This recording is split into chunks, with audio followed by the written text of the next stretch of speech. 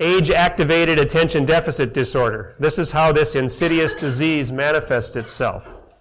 And the title of this was, I should be on some sort of drug. Age-activated ADD. I decided to wash my car. As I started toward the garage, I noticed that there's mail on the hall table.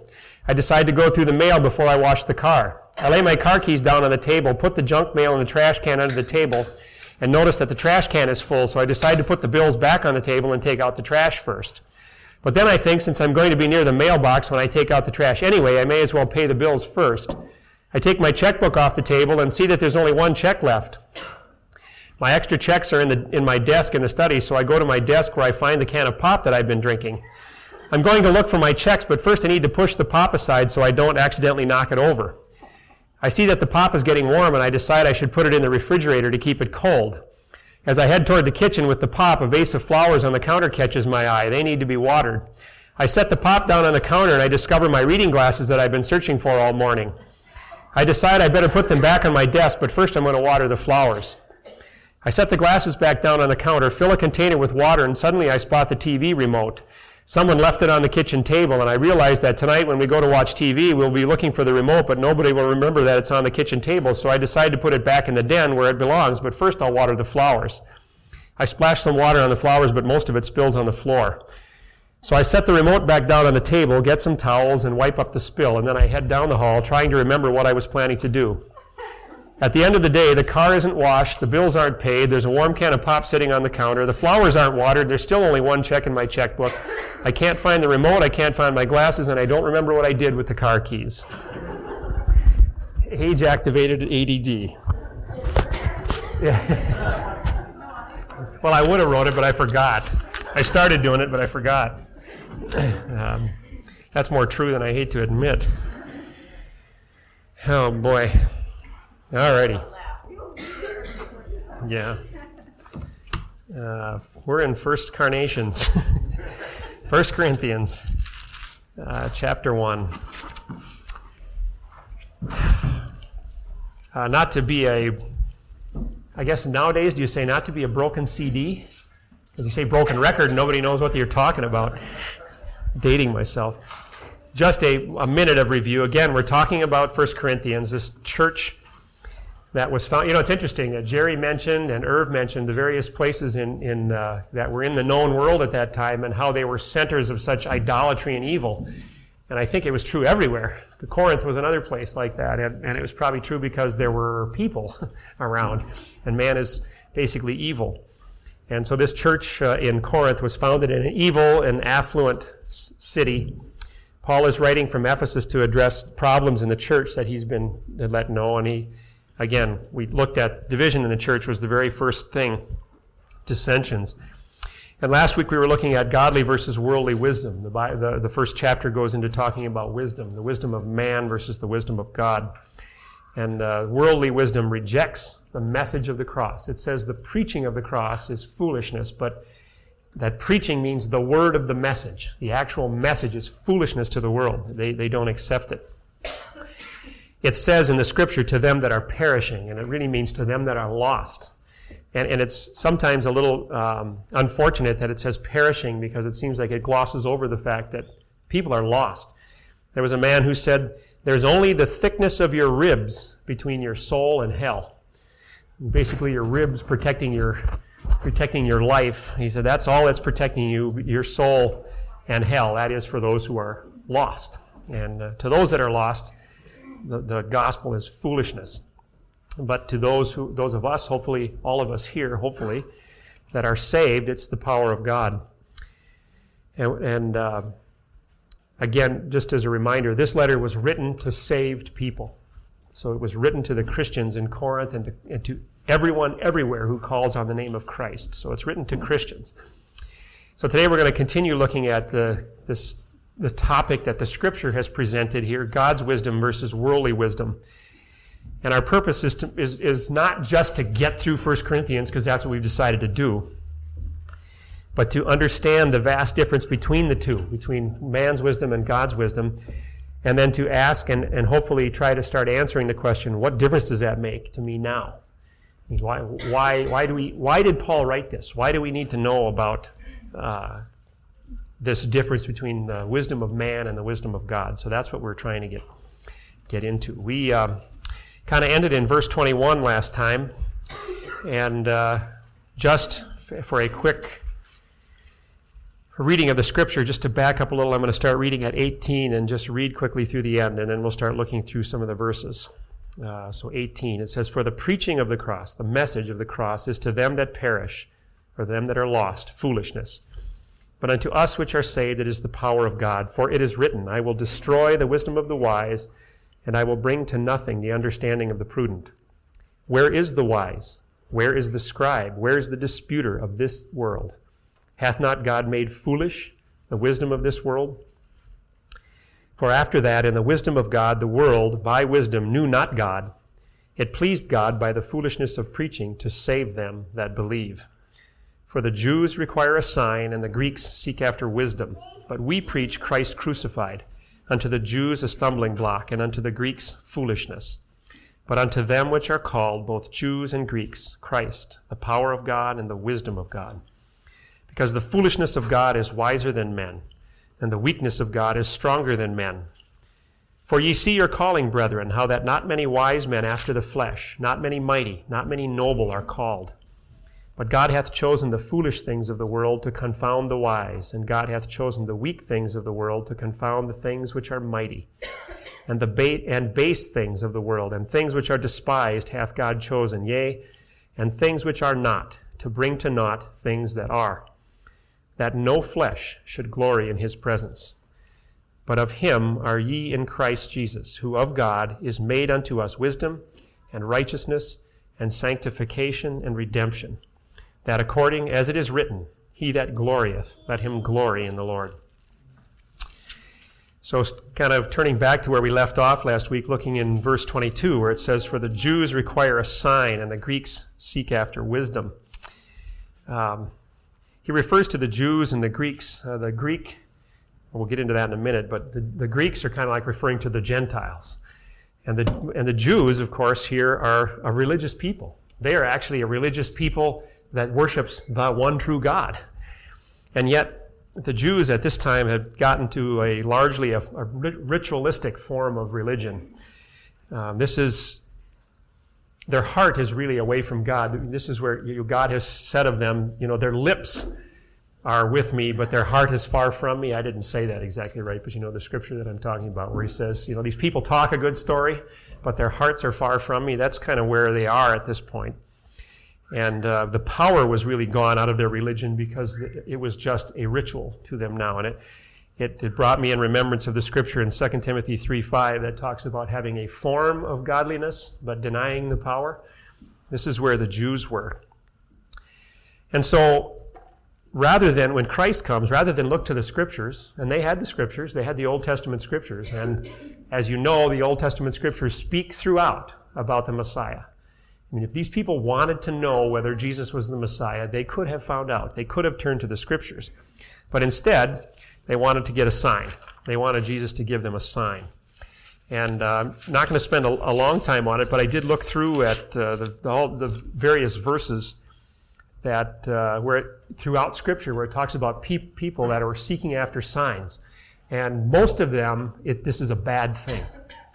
You can probably think of maybe a few examples, but throughout, people are wanting a sign from Jesus, and he's saying, an evil and adulterous generation seeks after a sign. And his point always was, you have enough of a sign if you really want to know. He always said to them, you're only going to get the sign of Jonah. And he was referring to the fact that Jesus was going to die, be in the grave for 3 days, and then be resurrected. And so he said, there's enough here if you really want to know. You don't need to have a sign. And just to look at one example, it's kind of interesting. My wife brought this up the other day when she was reading in chapter Luke, and we discussed it for a while in Luke chapter 1. It's maybe not an example that we would normally think of, but in chapter 1 of Luke, we have the episodes of Zacharias having the angel visiting him, telling him that he and Elizabeth are going to have a son. And I think it's interesting that, I don't know if you have, maybe you've got it all sorted out in your mind, but I often wondered, the angel came to Zacharias and told him something that was a very difficult thing to believe, and he questioned it, and he was punished. And an angel came to Mary and told her something that was very difficult to believe, and she questioned it and was not punished. And I've wondered about that and kind of drawn my own conclusions from that. But looking back at it, if you look in Luke 1:12, it says, when Zacharias saw him, the angel, he was troubled, and fear fell upon him. Now, maybe that's not so bad, because as I thought about it, he was a priest and ministering in the holiest of holies, and if an angel showed up, if they messed up in there, they had to do things just so. And if they messed up, they could be struck dead. And having an angel show up to you when you're in the holiest of holies, that might cause a little consternation. You might wonder, oh no. So I guess the fact that he feared, because it doesn't say that Mary feared, it says that Mary was very troubled. Hers is in verse 29. When she saw him, she was troubled at his saying, and cast in her mind what manner of salutation this should be. But then after the angel gives the message to Zacharias, look down into verse 18. His response. And Zacharias said unto the angel, whereby shall I know this? For I am an old man, and my wife well stricken in years. Zacharias was a priest. They had the scriptures of the Old Testament.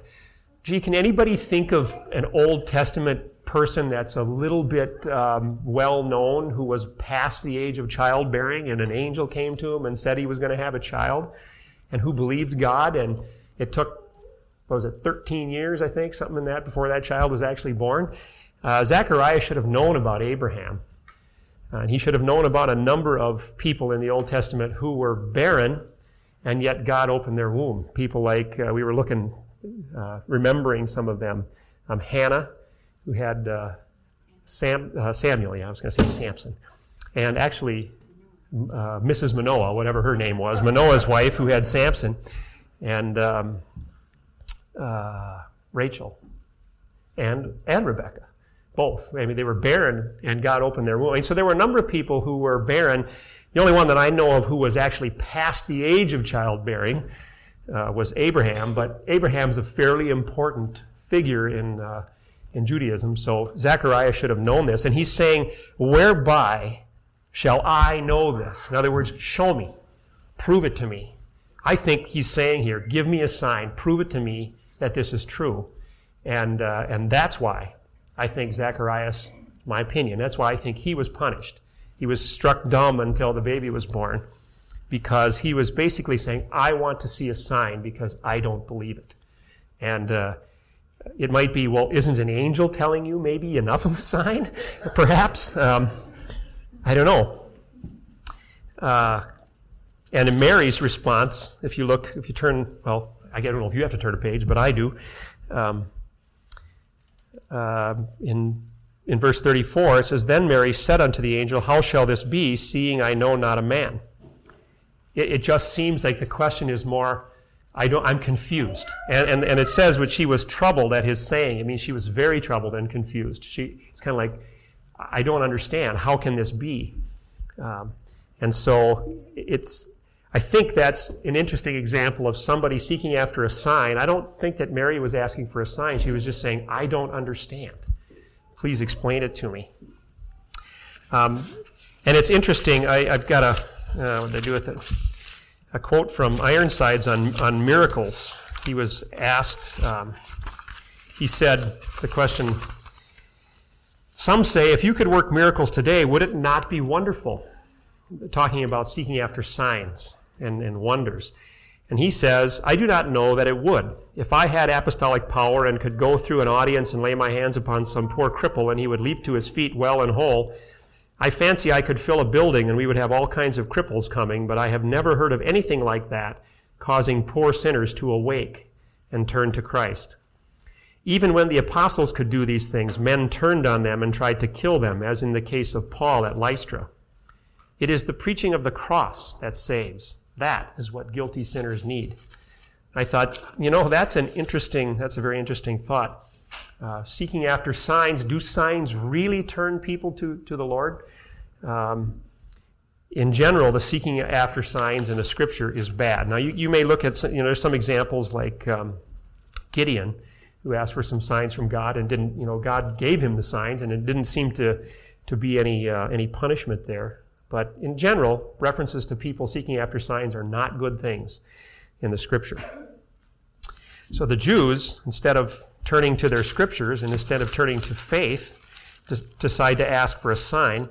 The Greeks, it says, seek after wisdom. Now the Greeks, the heyday of the Greek culture had happened, started about 400 years prior to the time of Christ. And so for 3 centuries, it was an amazing culture. I guess the quote is, they had a brilliance of mind and art that still dazzles mankind.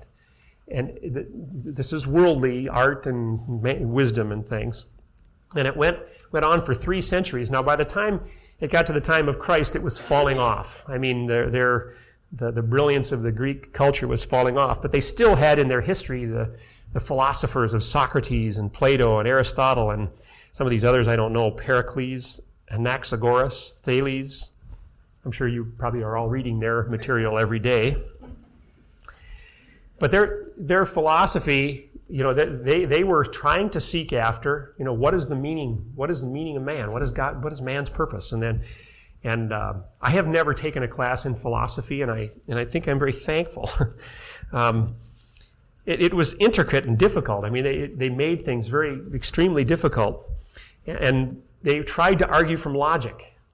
Now logic is the science of correct reasoning. It's trying to be able to reason correctly from one point to another point.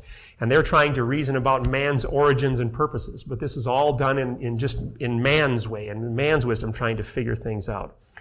And so that's what the Greeks were after. But he goes on to say, but we preach Christ crucified. Now, he says, unto the Jews, that's a stumbling block. You guys have probably all heard of oxymorons, right? These cute little contradictory statements like jumbo shrimp. And you put 2 words together that apparently contradict one another. There's all sorts. There's millions of them out there, like act naturally, or a plastic glass. Things like that, where you put 2 words together that seem to contradict one another. Well, a crucified Christ was an oxymoron to the Jews. A crucified Messiah they could not comprehend such a thing. Because a Messiah is an expected liberator or savior. They were expecting, and you can see throughout even when the disciples asked Christ after he was raised, well, are you going to establish your kingdom now? I mean, it was kind of, are you going to kick the Romans out of here now? The question was, we want to be liberated. This is the picture of a Messiah is somebody who comes riding on a horse with a sword and liberates you. And the cross, and that was well known in Jewish culture too. The cross was something that spoke of something that was so shameful and so horrible that it should never even be mentioned in public society. Anyone that was crucified was the very lowest. They were looked down upon. It was much worse in their culture than we would tend to look down on people that would be, go to the gallows or the electric chair or die by injection. And you think of somebody like Timothy McVeigh, who was executed for the Oklahoma City bombing, and we kind of look down on that, but the cross was much worse. One was considered guilty only the people that were guilty of the vilest crimes were killed on the cross. They were considered utterly unfit to live, rejected by men, and cursed by God. All right, get the picture? So, crucified Savior. It's like the Jews, their Messiah would never, ever be in that kind of a situation. So it was an oxymoron to them. The Greeks, on the other hand, it was just a foolish message. I've already said that. Thinking that we should live, our life should come through someone who died, our being blessed through someone who was made a curse. The Old Testament scripture talks about if you crucified on a tree, you're cursed. The person was considered cursed.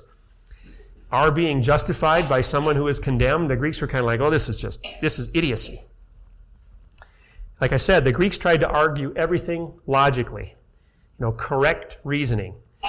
And you may have heard people talk about, accuse Christians of being, you got to check your brains at the door if you're going to be a Christian because, it's foolishness. You hear that, I've heard that. But, logic, the whole concept of logic, it depends what you are reasoning from. What your premise is to where you're going to arrive at. So obviously the world doesn't accept Christ, doesn't accept the cross, doesn't accept the fact that they're sinners and are lost. So that's a foolish starting point for them. So arguing from there, you can argue logically from there through the scriptures, but it's complete foolishness to the world. Now, an example of this whole thing of, depending upon where you're arguing from, Euclid he was Greek. He was a father of geometry. He was the man who wrote down a lot of the postulates that they based geometry on. Geometry is a branch of mathematics. Don't worry, there's not going to be a test on this, so you don't have to. You say mathematics, and most people go, boom, their brain shut down. But in any branch of mathematics, you start from certain assumptions. There are certain basic facts that you assume. They call them postulates, axioms and postulates. These are things that we're going to assume these, and then given these, then we just build up a series of logic, a series of, where does this lead me? And Euclid had a whole series of postulates, like 11 of them. I don't even remember what all of them were, but one particular one was, if you have a line and you have a point up here that's not on the line, there's only one line that you can draw through that point that's parallel to the first line. Parallel, like the railroad tracks, two lines that go on forever and ever and they never come together. There's only one line, and that's what Euclid stated. And he stated that as a postulate. He thought that was obvious. As time went on, people looked at that and they said, well, what if we assume something different? What if we said, if we have a line here and a point up here, there are no lines parallel? In other words, every line that we draw through here will eventually intersect this line. Well, what if we assume that? Where would that lead us? So they started with all the same postulates, but changed that one, and then apply logic and see, well, where does that lead us? Or, I've got a line here, and I got this point here, and there's infinitely many lines I can draw through there that are parallel to the first line. Those are a couple of things that don't seem to make sense, but men have looked at them and said, well, let's leave everything else the same and see where we get by applying logic. And they've come up with different areas of geometry. These are called non-Euclidean geometry because they changed some of Euclid's postulates. And they've arrived at some very interesting, if you like math, some very interesting things. And there are actually applications in the real world for all three of these kinds of geometry that are applied to practical things. I don't know what they are. I'm just taking their word for it, that there are applications of all these things. So my point of the whole thing is, depending upon where you start, you can argue logically and get somewhere. But if you don't agree with what the premise is, then you're going to reject the whole thing. And that's the whole idea of the Greeks. They're thinking logic all the time, and these Christians are foolish. Well, it's just because they've rejected the basic premise, which is man is vile and evil and a sinner and needs a savior. And so to them, this is all foolishness. And this is just my opinion, but I'm thinking that part of it might be that the gospel was just too simple for them, because they like to think about things that were real difficult and wrestle with all these difficult and strange issues, and the gospel was basically pretty simple. Man is evil and depraved and can't save himself and needs a savior. That's basically the gospel in a nutshell. And so the Greeks were, it was foolishness to them. So they rejected it out of hand as foolishness.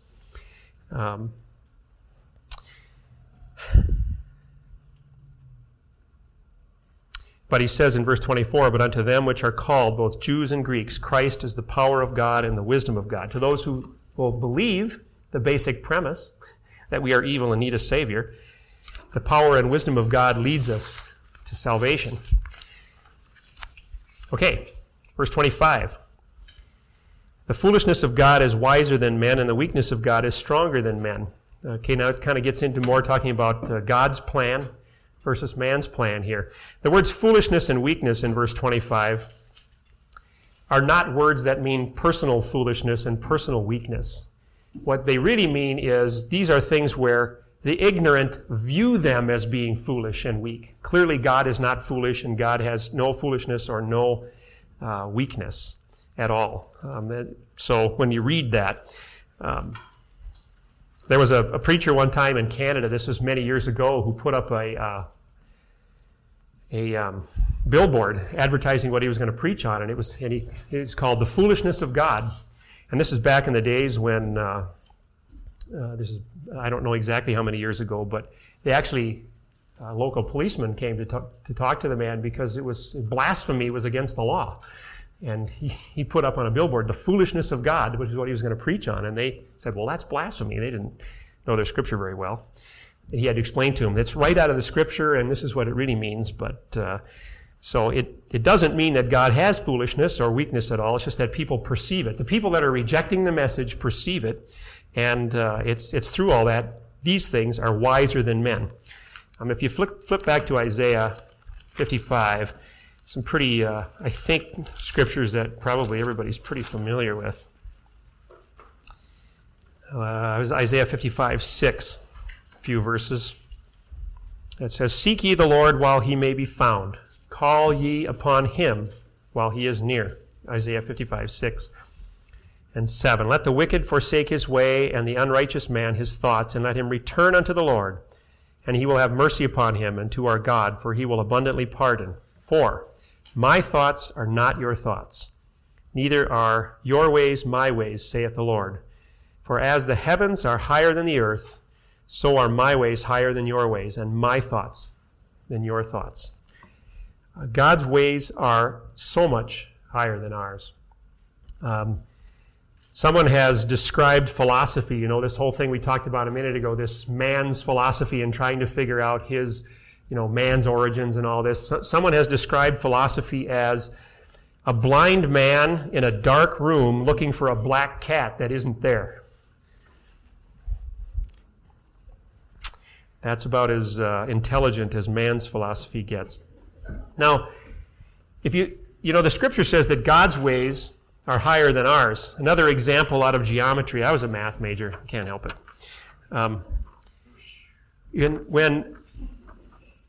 In math and geometry, you talk about two-dimensional things. Okay, this is a two-dimensional plane. And things are only in two directions, length and width. That's all there is.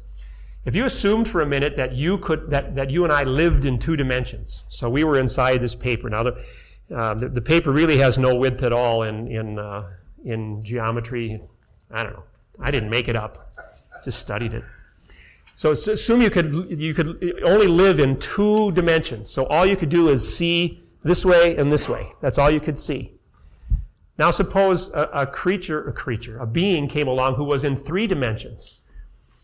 And, all you would ever see of that is, if they stuck their finger, assuming that you could stick it through the plane, they stuck it down here, you'd see sort of a cross-section of a finger. You probably wouldn't have any clue what it was, but that's all you could see. You would have no concept what this three-dimensional creature was like, because all you could see is a very narrow slice, very narrow cross-section of what that three-dimensional being was. That's an example, perhaps not a very good one, but that's an example of what it's like to be on this earth and to be human and to be trying to comprehend God's thoughts.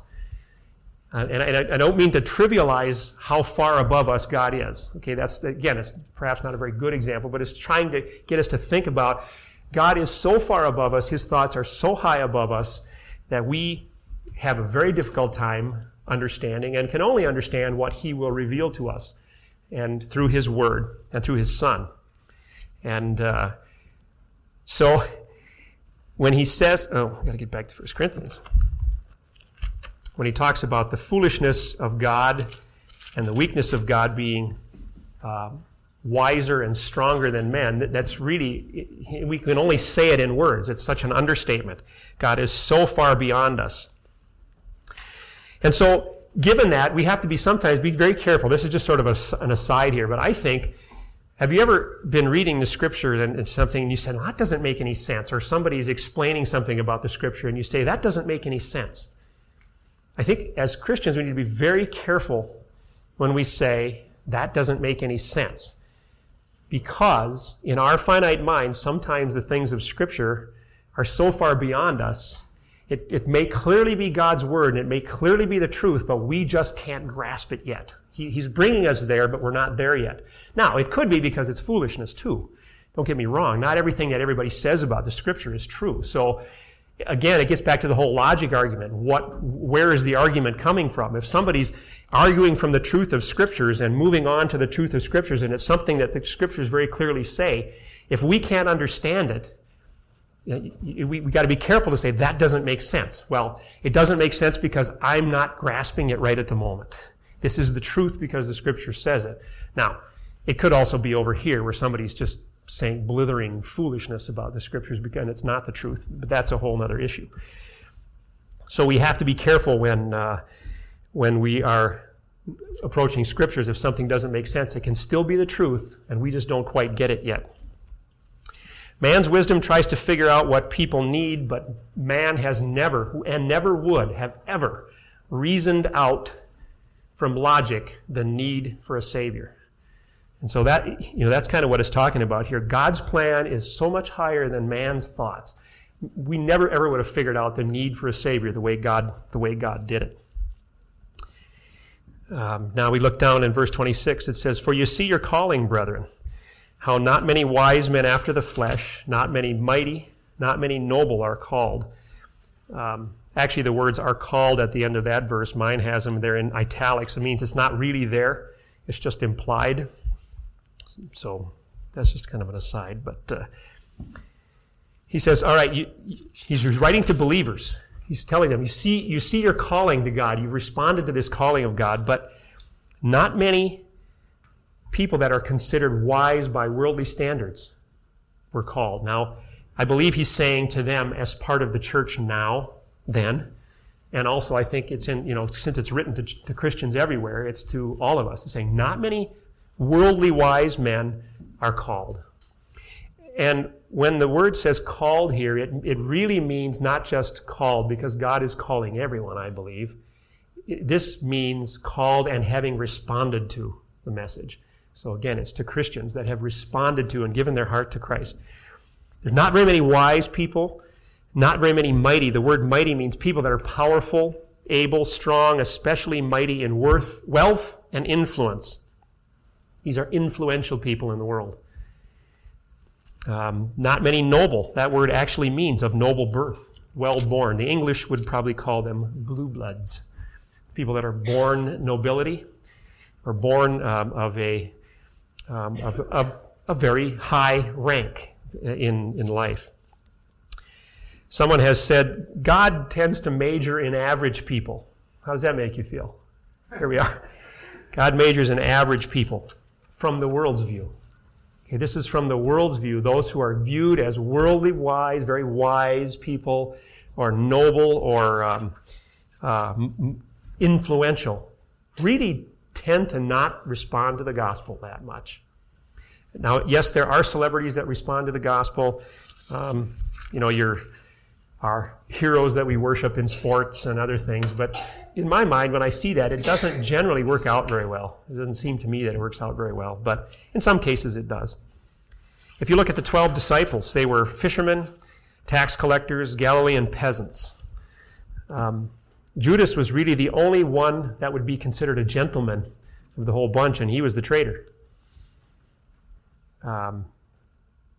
They were from the lower walks of life. The first 12 apostles, they were from the lower walks of life. And the church, the New Testament church, the ones that responded, tended to be from the lower walks of life.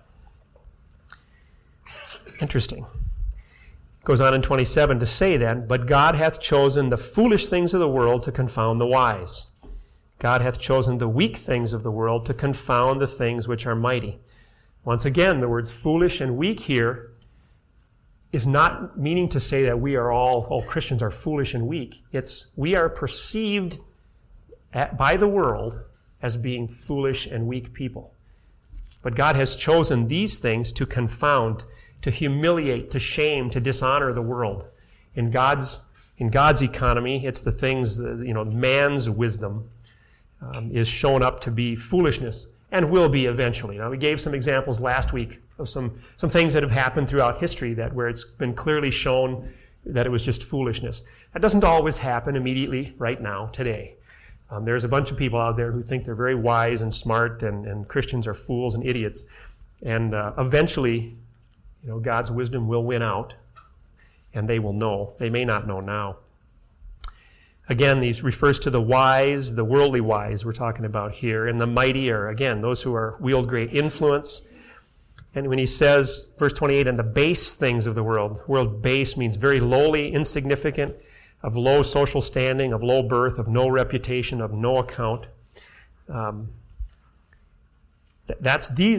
These are the people and the things that God uses. He says, the despised things God hath chosen, and the things which are not, to bring to naught things that are. The things that are despised are the things that the world treats with contempt and ridicule. Okay, these are the things that God chooses. Well, what's the purpose? He says right here in verse 29 through 31, that no flesh should glory in his presence. See, that word glory there could be translated boast. That word means to boast or to brag. That no flesh can glory in itself. But of him are ye in Christ Jesus, who of God is made unto us wisdom and righteousness and sanctification and redemption, that according as it is written, he that glorieth, or he that's going to boast, let him boast in the Lord. Now, the word boast that's used here, it could be proper boasting or improper boasting. Again, like we said before, that word wisdom, it's the same word, but it implies either worldly wisdom or godly wisdom, depending upon the context. Here, this boasting could be good or bad, depending upon what you're boasting in. If you're boasting in yourself and your own strength, then it's not a good thing. Boasting in the Lord, if you are walking in the Lord. If you turn, we're not going to turn there now, but Romans, I believe it's Romans 2. Hang on one second. I can look at it sometime later. Where is it? Sorry, it's in this one. Romans chapter 2. Yeah, Romans 2, where it talked about how the Jews were boasting in God, and yet they were rejecting him. They were disobeying him. So they were kind of an arrogant boasting. We're the chosen people, we're the one of God, and yet they were not walking after God. That's not a good kind of boasting. But the kind of boasting that Paul talked about, where he boasts in the Lord, only what the Lord has done is what he can boast about. If you flip back to Acts chapter 4, verse 13, it talks a verse, I think an extremely interesting verse about the disciples, the initial disciples. Acts 4:13. Now when they saw the boldness of Peter and John and perceived that they were unlearned and ignorant men, they marveled and took knowledge of them that they had been with Jesus. Now that is the reason, I think. If God had used wealthy and powerful people, then we would have very naturally attributed whatever happened to the flesh. They're good. These guys are rich and they're good and they're smart and all that. But that's not what it was about. It's about so clearly trying to show that, and that's how our lives should show forth. People should say, boy, that Pat Christensen's not much, but he's been with Jesus. Hopefully, I don't know if anybody's ever said that. Probably not, but that's what we're after.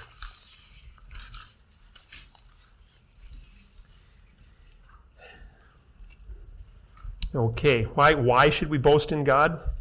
Well, the answers are also given here in 1 Corinthians in verse 30.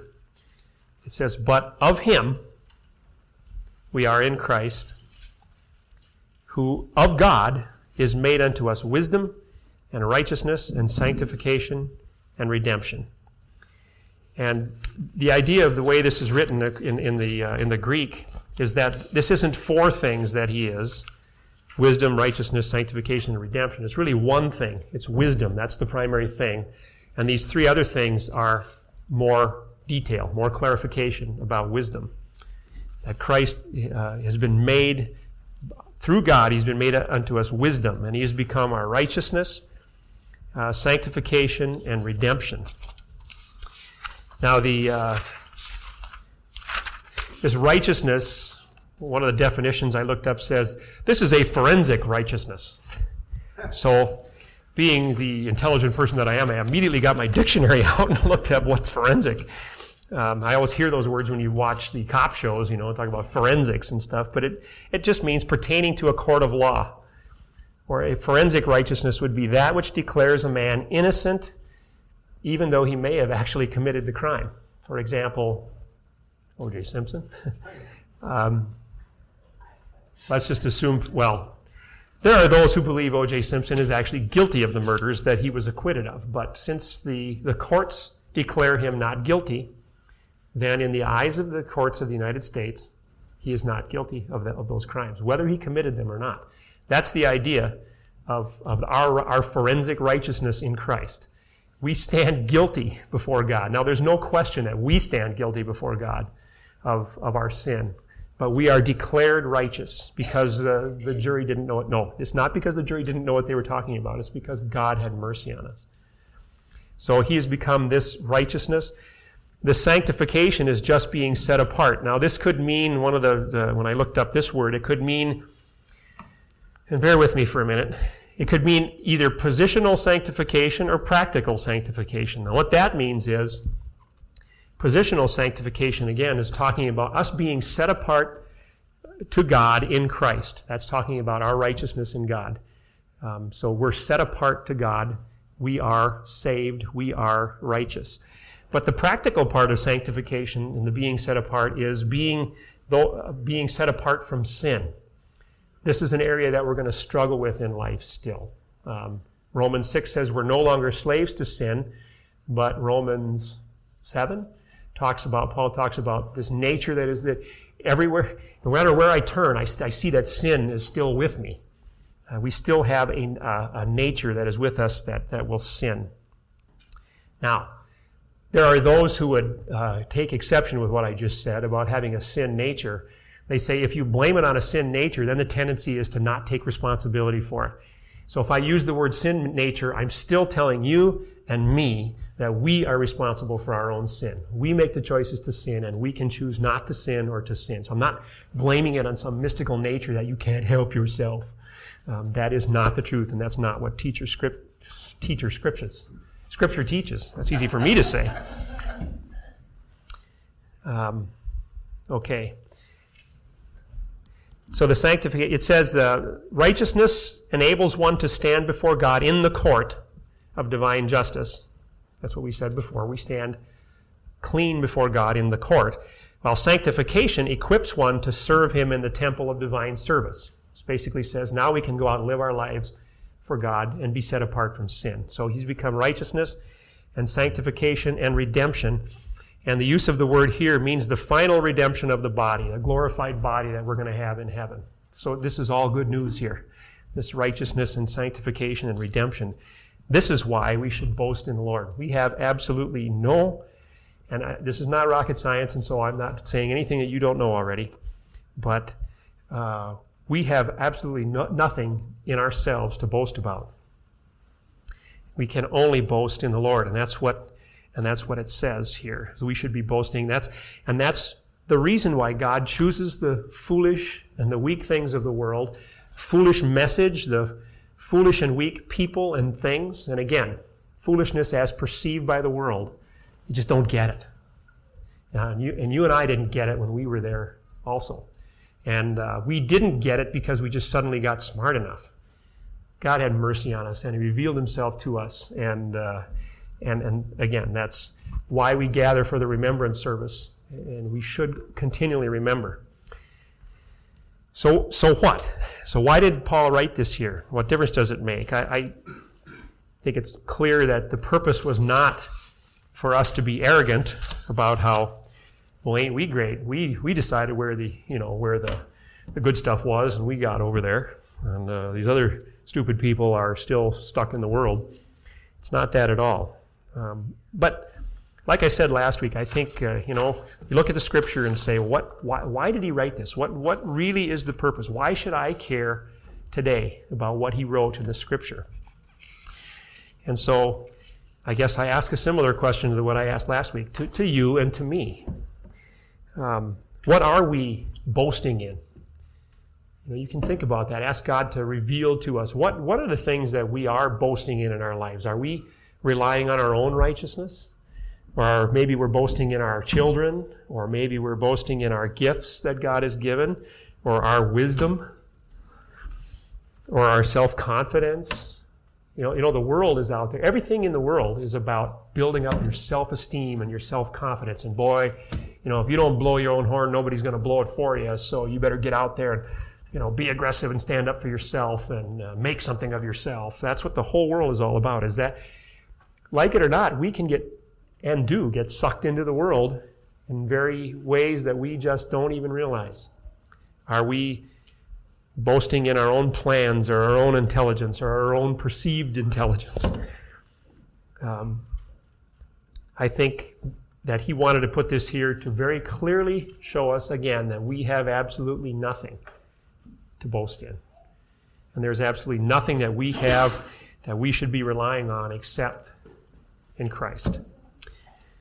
And so I guess where that gets me is, I didn't know how to end it in any other brilliant way other than where I was last week, is, okay, what are we really trusting in?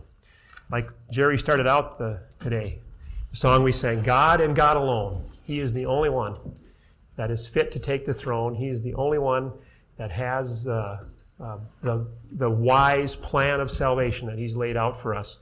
And Paul has very clearly told the Corinthians that. Okay, you got to get this. This is what you got to get right up front if you're going to approach all the rest of the problems I'm going to have to deal with, and if you're going to approach the rest of your life. You got to get it up front. So if the Lord brings it to your attention, pray and think about, what are the areas of life that you and I might be boasting in? What might we be relying on, maybe even for our salvation? I don't really know. I can't get up here and tell each one of you that you're saved. That's not my position to say. The Scripture can show you whether you're truly saved or not. What are you truly relying on for salvation? What are you truly relying on to get through life? Are we really relying on the Lord? We should be boasting and glorying in the Lord only. Those are the kind of questions to seek after. It's been said before, and I believe that it is not God's intent that we should ever be introspective. And by that I mean, examining ourselves and trying to figure out all ourselves. Oh, God, what exactly are my motives? And you can drive yourself nuts doing that. I think what God really wants us to do is to, like Keith said, to spend that some time and quietly before the Lord and ask the Holy Spirit to show us those areas of life, because we, even in our own minds, we can't figure it all out. We need to have God show it to us. So I'm not trying to put a guilt trip on everybody to have you go home now and say, okay, I'm going to try to figure out all this stuff, but just spend some time and ask God and ask the Holy Spirit to show us, each of us, what are we really boasting in? What are we really trusting in? And maybe we can just be drawn just a little bit closer to the Lord. Let's pray.